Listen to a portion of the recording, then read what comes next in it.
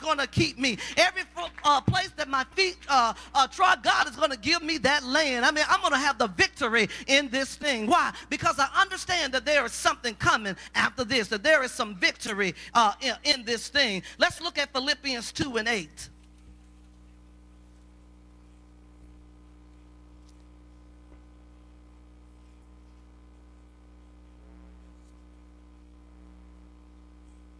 And being found in fashion as a man, he humbled himself and became obedient unto death, even the death of the cross. God learned how to make it, or Christ learned how to make it through humility. Amen. We just need to learn how to do what? Humble ourselves. We have to humble ourselves up under the mighty hand of God and understand that if we would humble ourselves and become obedient, that we'll make it through any situation. The word says if we are willing and obedient, we shall eat the good, the fat of the land. Amen. I don't know about you, but I want to eat the fat of the land. Amen. That just simply means that we can have plenty. Amen. Amen. I may not, you know what, I may not be the wealthiest person in the world, but whatever I need, my God will provide it.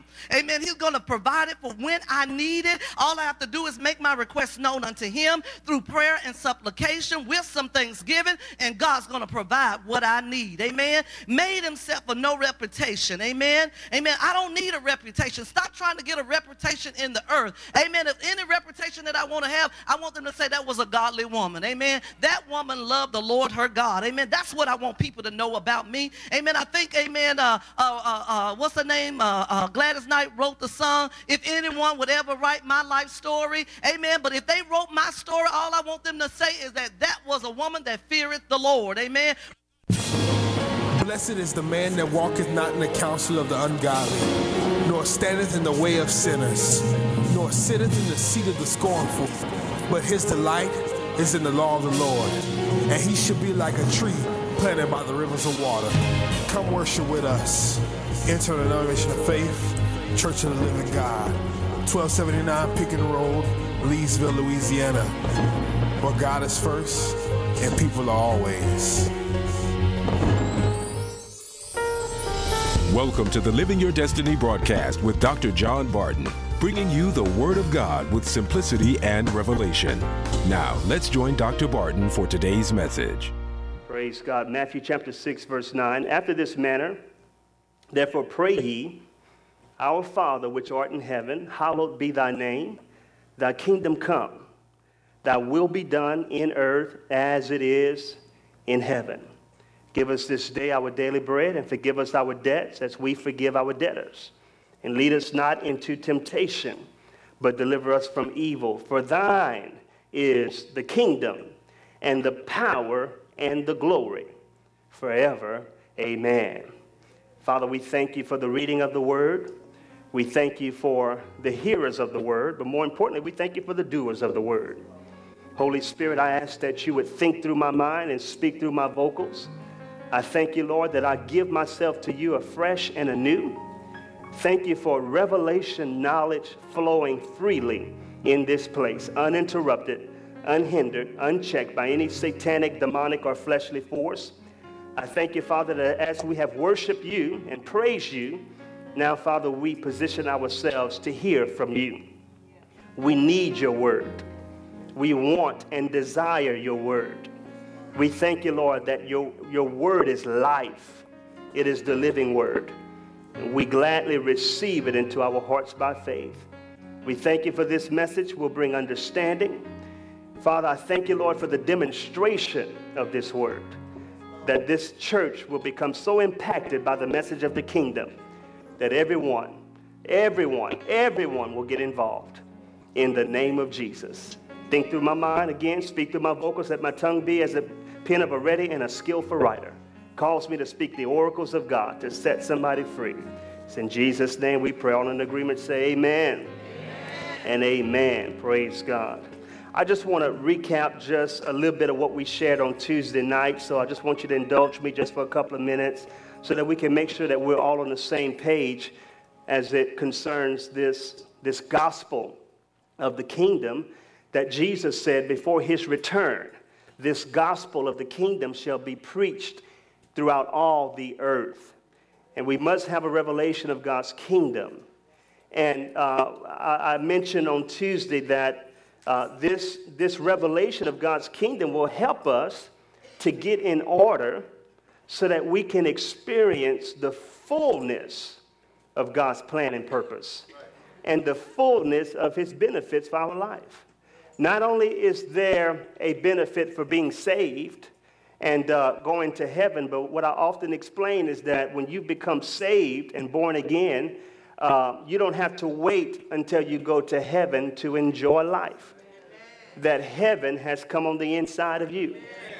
So you are filled with heaven. We say, how can I be filled with heaven? Well, I'm just little old me. Well, no. In your spirit contains all that heaven has. Because when you are recreated in Christ Jesus, amen, born anew unto God, now your spirit becomes a carrier for the glory of the Lord. So you don't have to wait until you get to heaven to enjoy what God has destined for you. Amen. You can enjoy it right now. Amen. And Jesus taught his disciples. We went over this. Jesus taught his disciples to pray. And when you read in Luke, I believe it's chapter 11, his disciples came to him and asked him, said, can you teach us to pray as John the Baptist taught his disciples? Amen. And many times when we look at this in Matthew 6 and Luke 11, we've been taught that this is what's called the Lord's Prayer. How many of you have been taught that? This is the Lord's Prayer. But we learned Tuesday night that this is not the Lord's Prayer. This is not the Lord's Prayer that we just read. Simply because of the fact that he said, when you pray, you say this, Our Father which art in heaven, hallowed be thy name, thy kingdom come, thy will be done on earth as it is in heaven. Give us this day our daily bread, and forgive us our debts, or forgive us our sins. How many of you know that Jesus Christ never sinned? He never had to pray for forgiveness. He never had to ask the Father to forgive him. So this is not his prayer. This is our prayer. This is the disciples' prayer. Are you with me? Say amen. Amen. Don't let religion mislead you. Amen. What is Jesus' prayer? Jesus' prayer, when you read John chapter 17, it talks about how Jesus prayed, Father, I pray that your disciples, your people will become one, even as you and I are one. That's the prayer of Jesus. Amen. But that's another lesson. But notice in this prayer to his disciples, he says to pray that God's kingdom would come and that his will would be done on earth as it is in heaven. So it lets us know that there is an order here, that the will of God cannot be done until God's kingdom comes. The kingdom has to come before God's will is done.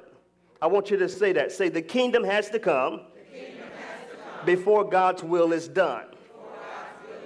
Now again, this is a statement that is prior to the death and resurrection and ascension of Christ. He was prayed that the kingdom would come. Now we understand now, since Jesus has died and he's risen again, he's risen on the third day, he has ascended, he's seated on the right hand of the Father. We no longer have to pray that God's kingdom come because his kingdom has already come. Now the question is, where has his kingdom come?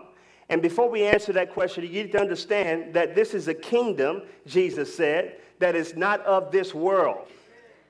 When Jesus stood before the governors and before Herod and before Pilate, Pilate said, I understand that there is an accusation against you that you are the king. Well, then, if you are the king, then where's your kingdom?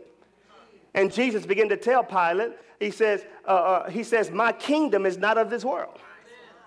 In other words, there is a new kingdom that has been established before the foundations of the world, and it's not of this world. How many of you know that we are in this world, but we are not of this world? That's what Jesus was saying. We are part of a new kingdom. We are part of a new world, a new realm, a new dimension. So when we talk about the kingdom of God, we're not talking about what the Pharisees thought at this time. They thought that Jesus was going to establish a political kingdom. And Jesus said, no, I'm not here to establish a political kingdom. Again, my kingdom is not of this world. Amen. So look at Isaiah chapter 9. I want you to understand another element of the kingdom. Isaiah chapter 9, verse 6. Just want to get you grounded a little bit. Isaiah chapter 9 and verse 6. When you have it, say amen. Now, this is not a Christmas scripture.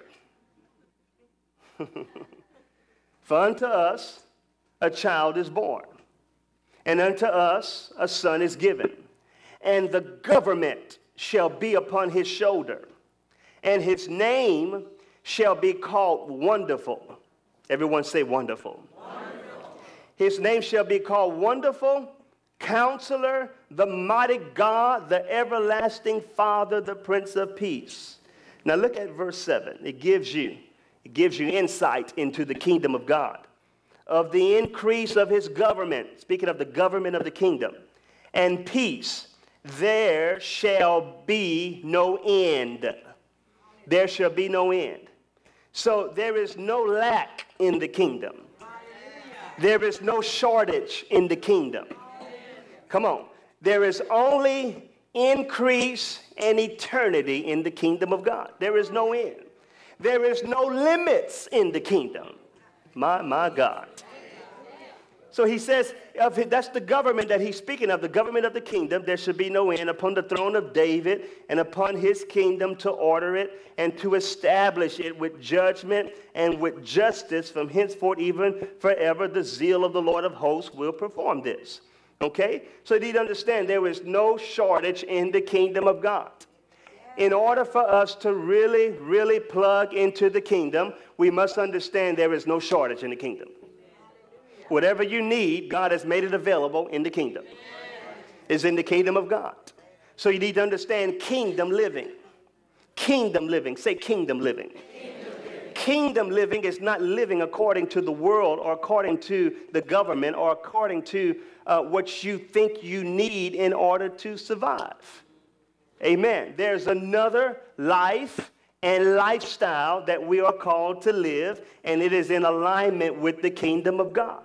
How many of you want God, everything that God has in store for you? Get in the kingdom, and then let the kingdom get in you. Amen? Now look at Luke 17. It's going to back up what I just said. Look at Luke chapter 17. Because I asked the question, if the kingdom has come, then where has the kingdom come? Again, this is just review for those of you that were here Tuesday. But again, faith comes by hearing and hearing. So you can never exhaust the word of God. Amen. Luke chapter 17, verse 20. And when he was demanded of the Pharisees when the kingdom of God should come, he answered them and said, the kingdom of God cometh not with observation, or it doesn't come with physical observation. Neither shall they say, look over here, or look over there. For behold, read the rest of this with me, ready, read. The kingdom of God is within you. Glory to God. I want you to say that. Say, the kingdom of God is within me. The kingdom of God is within me. So when Jesus prayed, Father, let your kingdom come, he was not talking about the kingdom coming into a physical world. He was talking about the kingdom coming into the hearts of men. And through Jesus' death, burial, resurrection, and through your confession of faith, you have been a beneficiary of the kingdom of God. So you are a carrier of God's kingdom. And again, in that kingdom, there is no end. So if you need love, God has made it available within the kingdom. If you need forgiveness, God has made it available within the kingdom. If you need an anointing to do what God's called you to do, he's made it available within the kingdom. If you need your needs met, if you need provision, if you need healing, if you need deliverance, God has made it available within the kingdom. And he has taken that and placed it in your heart, not that so that you can just live in the kingdom, but so that the kingdom of God can live in you. Oh, that's good teaching right there. Praise God. So I must understand, again, what Jesus said. The will of God cannot be done until the kingdom has come. If I'm going to do the will of God, I cannot do the will of God without understanding the kingdom has to come in me. You know what's happening with a lot of people today? The kingdom is not in them. Now, they're full of religion. And they're full of church antics. And they're full of tradition. And Jesus told the Pharisees and Sadducees, it's your traditions that has made the word of God of no effect. Amen. So we've got to be delivered from that and really get